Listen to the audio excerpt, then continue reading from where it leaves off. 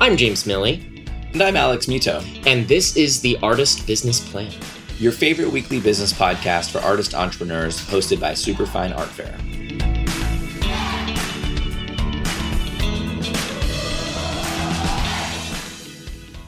Hello, business artists. You are listening to the Artist Business Plan, which means you are certifiably awesome.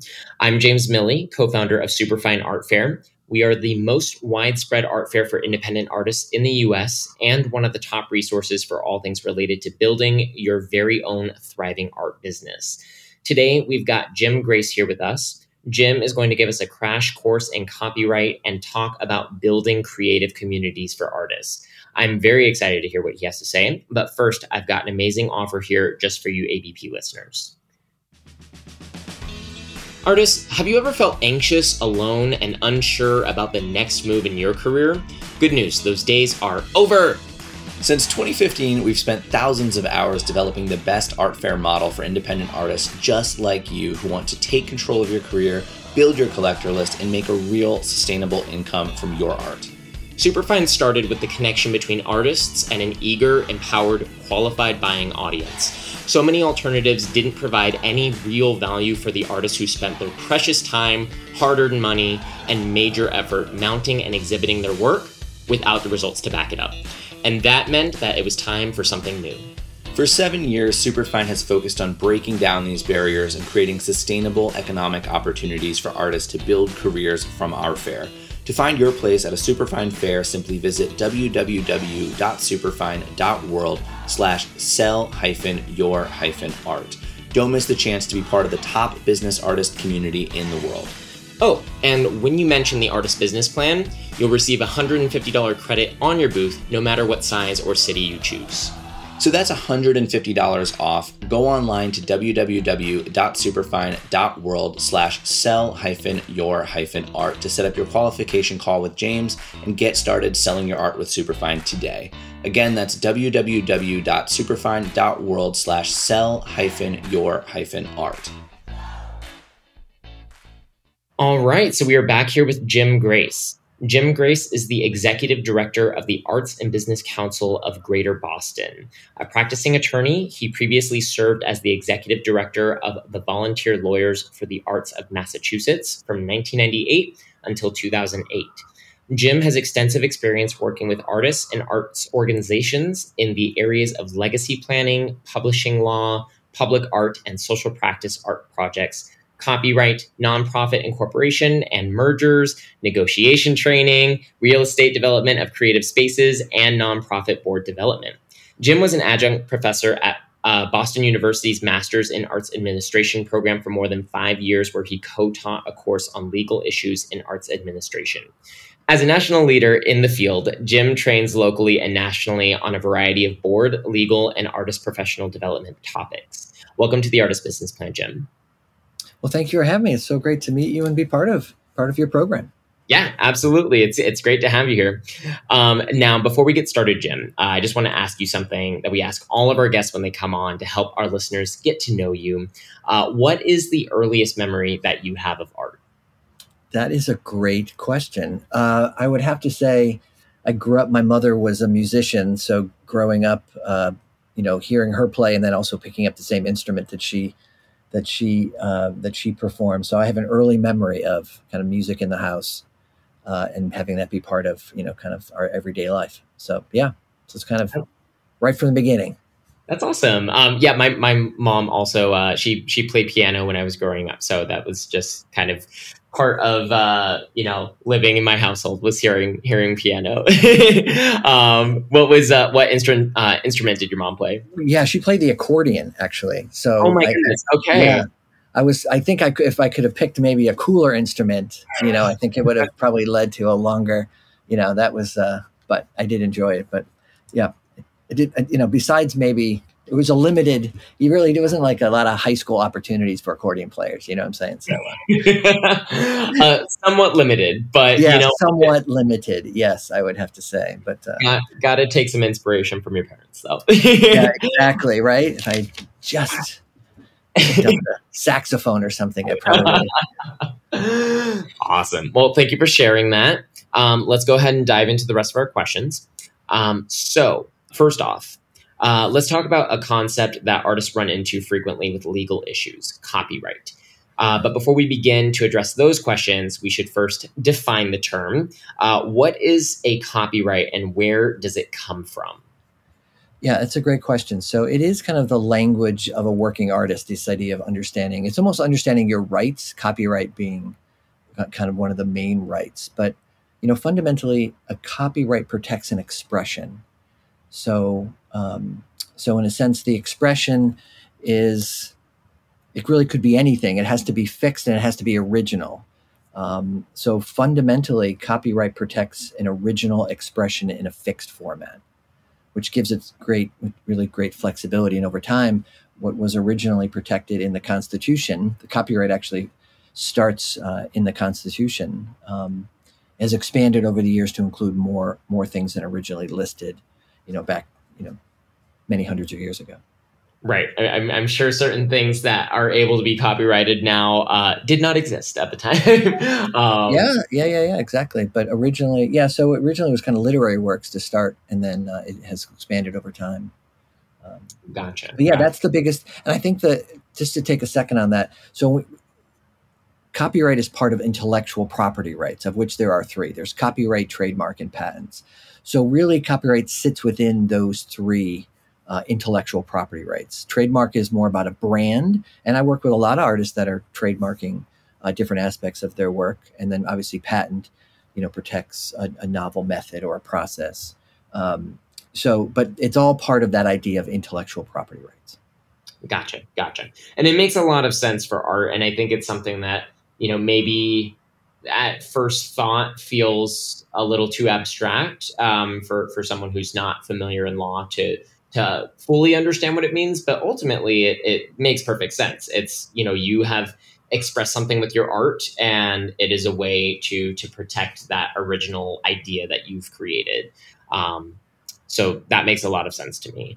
And also, would you be able to kind of expand a little bit on how licensing relates to copyright, or is that kind of covered in trademark and patents as well? No, yeah. So I think the trick of this is always about language. And so even words like, a lot of words around copyright get thrown around: license or work for hire or these other terms of art. But I think fundamentally, if we think of it as a property right, so there are, and to take a step back too, there's three types of property. And this is important to appreciate because this does get confusing and it does confuse people.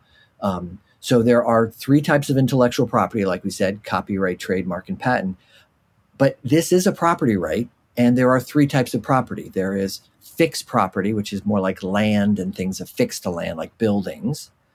There is personal property, which is basically everything else, everything tangible that you can touch is personal property. And then intellectual property is non-tangible. You can't touch it. Okay. So that's where this gets confusing. I could create, let's say if we were, you could see me visually and I took a piece of paper and I drew a picture for you, that would be on a physical piece of paper. That's a property right. The copyright is the expression, not the physicality of the work itself. Which that's where it kind of leads to, some confusion as people are selling or potentially even, trading in the work that they do in different ways. So the license is a permission to use your copyright. That's what a license is. It's the ability to say, yes, you can use it for this particular purpose, for this particular amount of time. It's a permission. It's like saying to somebody, hey, I own a car and you can drive my car to go get to the supermarket and back. That's you're giving someone permission to use your property for a particular purpose. That's all a license is. It's just for an intellectual property right, not a physical property right. And I think that makes sense what you were saying about physical versus the intellectual property is, if you make an artwork, that is a physical object that you've made, but then if someone decided that they wanted to take that artwork that you made and basically make a copy of it, well, it's not the same physical item. It's a different item, but it's taking the idea and the creation behind it. And it's but that's a good distinction, because Copyright does not protect ideas. Copyright protects the expression, which could be based on an idea. So I'll give you an example. So let's say let's say had a workshop, and I said, all right, there's 10 people in the class, and my assignment for the class was write me a poem about love. Now, the idea is love. The idea is write me a story about the first memory of art in your life, like the first question you asked me. That's a great prompt. My expression, how I express that is protected by copyright, but not necessarily the idea of love or your first musical or the ocean or all these other things that might inspire us to create original expressions. So that's a term of art, and it's something that is it does get people confused. Totally. And I mean, admittedly, I'm not, a lawyer. So no, it's good. That's why. But I think, when you said it, it prompted me to think, okay, that's an opportunity to make a distinction between what inspires us and the expression itself. Because at the end of the day, a lot of the confusion I see is between those two worlds. Yeah. And the other piece of this is because artists are working with other people, or they might be working with their patrons or people who are experiencing their work.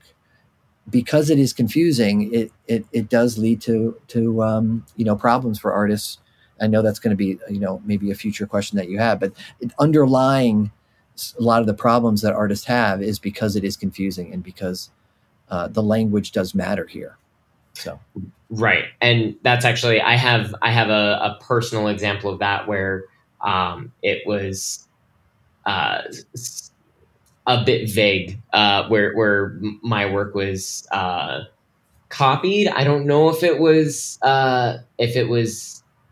technically breaking any type of law or anything, but it was sort of like taking the concept and the work that I made and kind of just repeating it.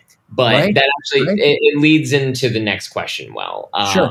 Which is what you kind of alluded to. So how can you, as an artist, how can you best avoid infringement of copyright, and also what characteristics of an artist's work lead to copyright lawsuits? Sure, it's a great question. I think the first piece, it's almost a segue from our previous conversation, is understanding your own rights is key, is understanding kind of what you have kind of control over and what you don't. So it's kind of understanding your rights and then respecting the rights of others if as part of your process you're using other people's materials. So it really depends so much on the type of work you're doing, the type of artist you are.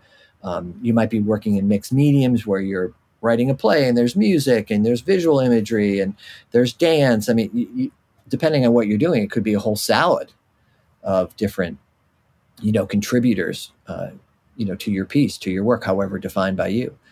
So I think that is knowing your rights and knowing the rights of others, and then appreciating the fact that if you are using other people's materials, just like my example with the car, you either have to get permission, or you have to appreciate the fact that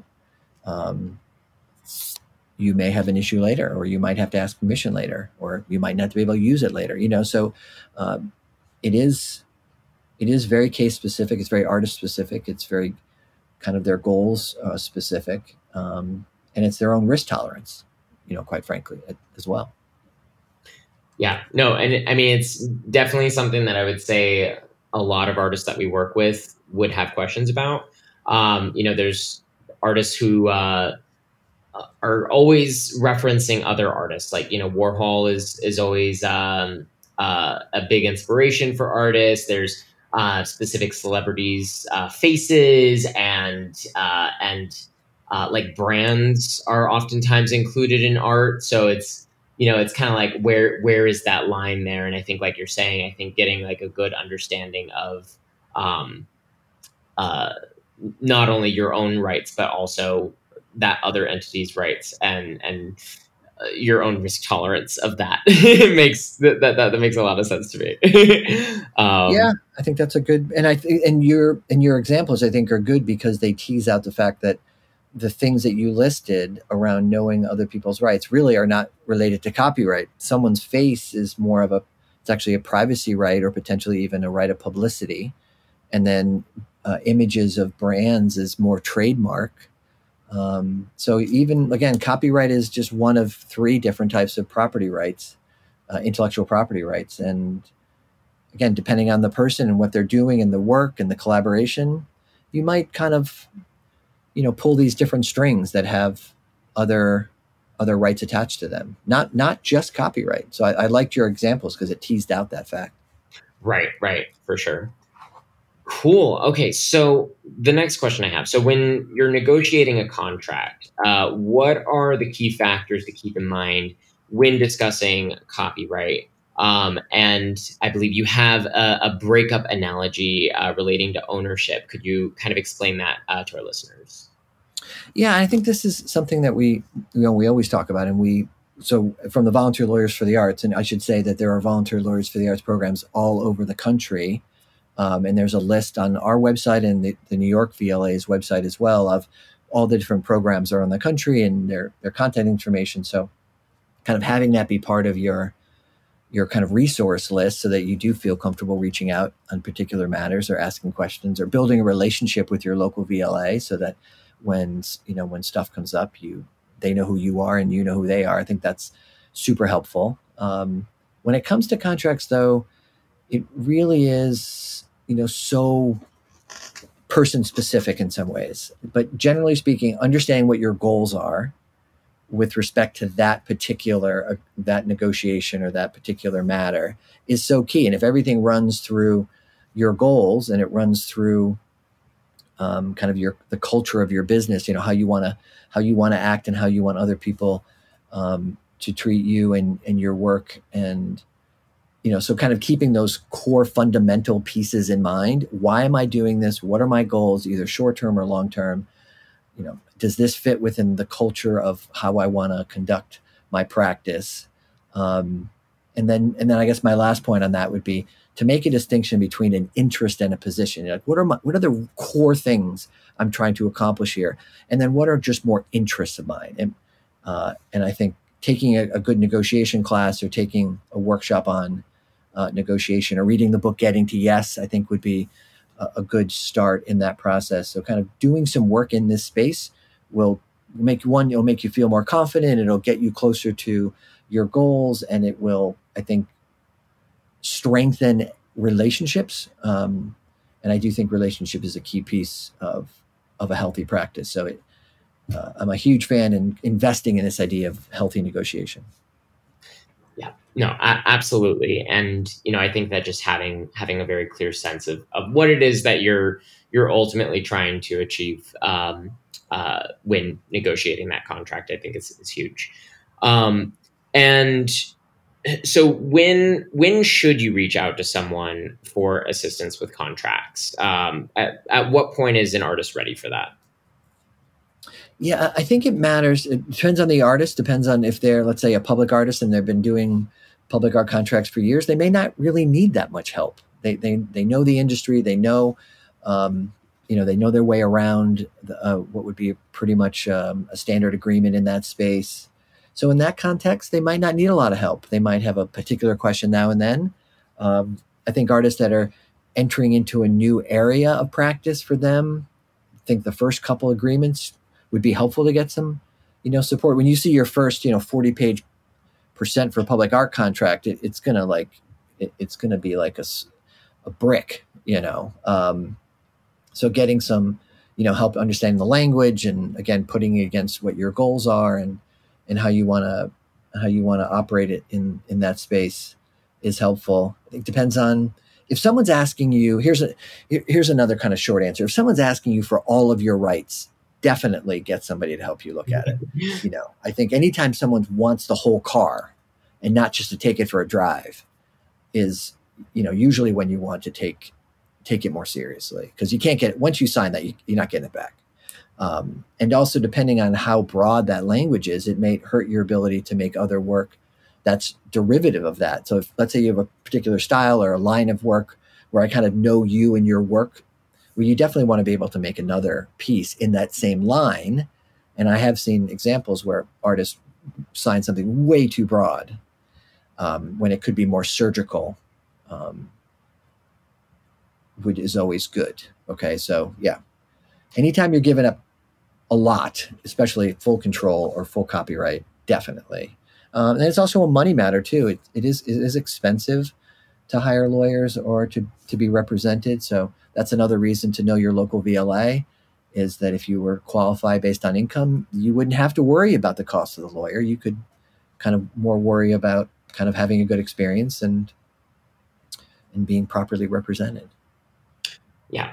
So I would say that kind of tying the need for it to kind of like major milestones in your career. Like if there's something that feels like it's brand new, like you're saying, or it's like a large deal that you're not familiar with, that might be a really good time to kind of think in the back of your mind, hey, should I have someone look over this contract?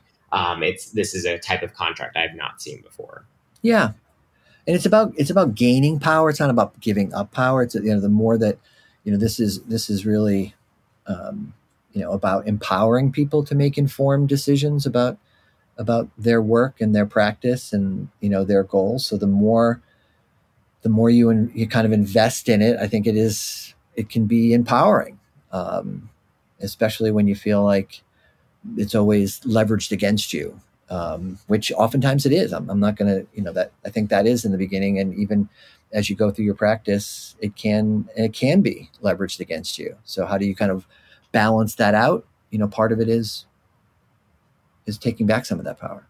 Yeah, absolutely. I mean, a lot of artists who are kind of hoping for opportunities, especially when it's the first time it comes around, oftentimes you're wanting to like not to mess up the deal in any way. So it's sometimes you can jump to just immediately saying yes and not asking for anything more because you think that it's gonna ruin that opportunity for you. But ultimately, yeah, you are you're integral to something like a art proposal where you are creating art for someone. So for you to be able to also have a say in what you are getting out of the scenario, I think it's totally reasonable. And you know how to be able to kind of going back to what we were talking about before, like going into it with your goals and kind of what you want to be getting out of it is important. Cool. All right. So, sorry, go ahead. No, I was just going to say, I agree. I think it's understanding it so that you're making informed decisions. Yeah, I think that's exactly right. Yeah, exactly. Cool. All right. Well, we are going to come right back, and Jim is going to tell you more about Live Work Artist communities. But first, a message from our sponsors. Artists, not sure about the next move in your career? Whether you're a talented emerging artist or a 9-to-5 career artist looking for an upgrade, Superfine Art Fair is the boost you've been waiting for. Showcasing top quality work with the highest level of production in the industry, Superfine has been continually developed over the past 7 years to become the #1 art fair for independent artists in the United States. If you want to make lifelong connections with collectors, if you're willing to learn new methods of marketing, and if you're able to make a plan and execute on it, then you're going to fit right in with our business artist community. From the east to the west, there are plenty of opportunities to expand your arts career with Superfine. To apply for a Superfine art fair near you, visit www.superfine.world/sell-your-art. Mention the artist business plan during your qualification call and we'll take an additional $150 off of your booth fee for any city and any fair that you choose. We can't wait to welcome you to the Superfine community and start helping you sell more art today. So Jim, as the main driver behind the Arts and Business Council's purchase of Western Avenue Studio and Lofts, you advocated for a permanent live-work studio space for artists. Why was this important to you, and how does something of this nature function? Yeah, great. It's a great question. So I think because I've been doing this for many years, I've seen I've almost seen too much at times, where I've worked with artists who are helping build communities, and then ultimately, as those communities gentrify, the artists that helped build vibrant communities are oftentimes then the ones kicked out as rents rise or as buildings get converted to different uses. So kind of seeing that over so many years, I think has kind of led me to this, kind of sad conclusion that obviously, unless you own it, unless it's permanently protected, that these buildings will always be attractive for other uses besides, artist studio space. And so I think that's what kind of seeing too many neighborhoods and seeing too many artists that I work with go into one neighborhood and get kicked out, and then, having that kind of perpetuate. So when the opportunity came, when the owner of Western Ave Studios and Lofts, was committed to preserving the building that he created with the artists as permanent, affordable workspace, we couldn't have been happier to work with them in collaboration with the owner to really preserve this building. So it was really a partnership between the owner and the Arts and Business Council. Kind of mutual mission is let's preserve this wonderful community that took so many years to build, so that it can be permanently protected. I think of it almost like a cultural land trust, where we understand the concept of a local park or a beach or a farm and open space and forests. And in many ways, I'd like to extend that same community thinking about space for community cultural space or maker space. So I think it's like a cultural land trust is the way I think about it, at least in my own head. And I think the more that we preserve and the more spaces we preserve, we're ultimately preserving communities and vibrant, diverse communities in the end. So that's what drove us to do it. And that's what, in partnership with Carl Frey, who was the founder, it was a wonderful, wonderful experience and a wonderful partnership. And I'd like to do 10 more of them, quite frankly. So. Yeah, no, 100%. I mean, like you said, it's preserving community, it's preserving culture. It's something that, we prioritize with other things like nature and parks and everything that you mentioned. But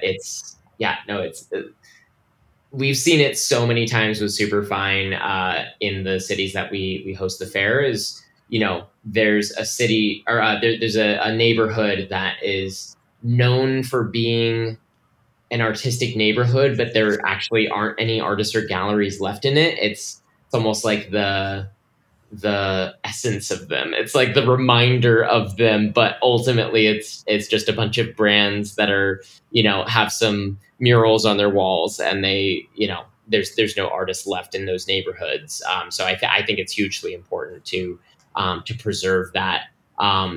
Because that neighborhood wouldn't exist without them. Like that is what made the neighborhood appealing in the first place. So it's hugely important. I completely agree. That's the goal. And we'd love to work with other groups and community groups and cities and towns that, believe and are trying to do this too. So I think that is, it's kind of almost like redefining how we think about supporting the arts. We've spent 40 years supporting the production of more work, but not necessarily the people and the process and the spaces where art is made. So yeah. I mean, we're hyper focused now on supply chain only because we just expected everything to be always available to us. And I think the arts is a parallel analogy to that, where we just always expected there's always going to be more places or more artists or more components of a community that support that. And the reality is that's not, and it's ever diminishing. And these buildings, once you lose these buildings, they don't come back. There's no second chance for these buildings. So that is one of our goals here, is to have that conversation, have more people be part of that conversation, talk to for-profit real estate developers that want cultural spaces in their developments, cities and towns that want to preserve and build more community spaces, building owners who have artists or want to preserve that use. I think that it's a complex issue, and it really will take a collaboration of many different people and voices and communities, especially through an equity lens. it's not going to get better unless this is taken super seriously. So. No, I completely agree. And I think it needs to start before someone gets pushed out. I think that preserving and thinking long-term, like you're saying, like having like an actual, the artist studio space being a purchased property, I think that's where it needs to start.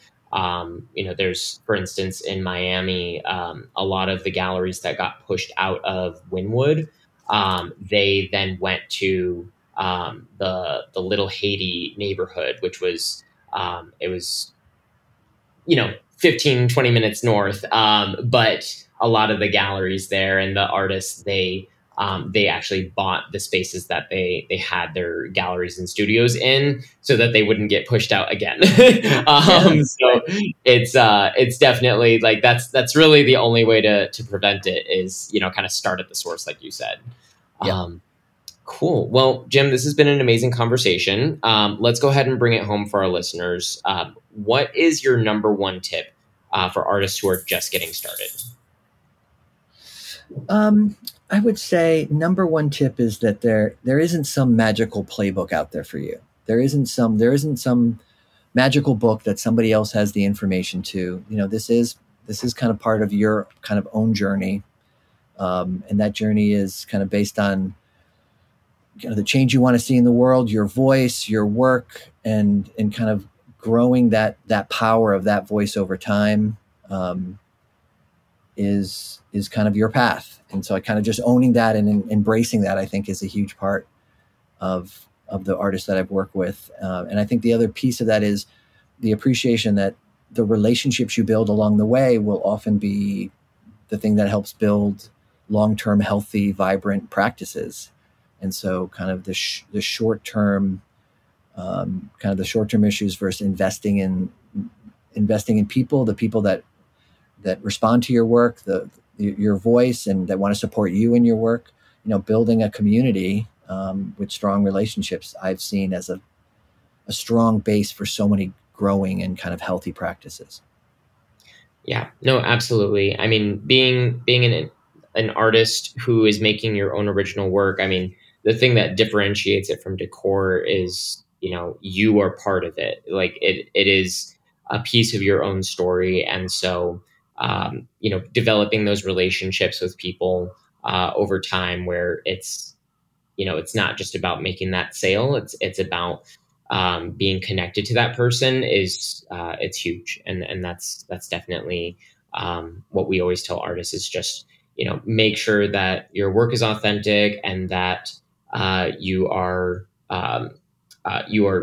focusing on the relationships that you're building versus just, selling pieces one-off. Couldn't agree more. Cool. So thank you all for listening. You can always listen to this episode again or any of our past podcast episodes on our website at www.superfine.world. To connect with Jim and the Arts and Business Council of Greater Boston, you can follow the Instagram page at ABC Greater Boston or visit artsandbusinesscouncil.org. Be sure to check us out at Superfine Art Fair on Instagram. We always appreciate a share whenever you're listening to and enjoying the Artist Business Plan.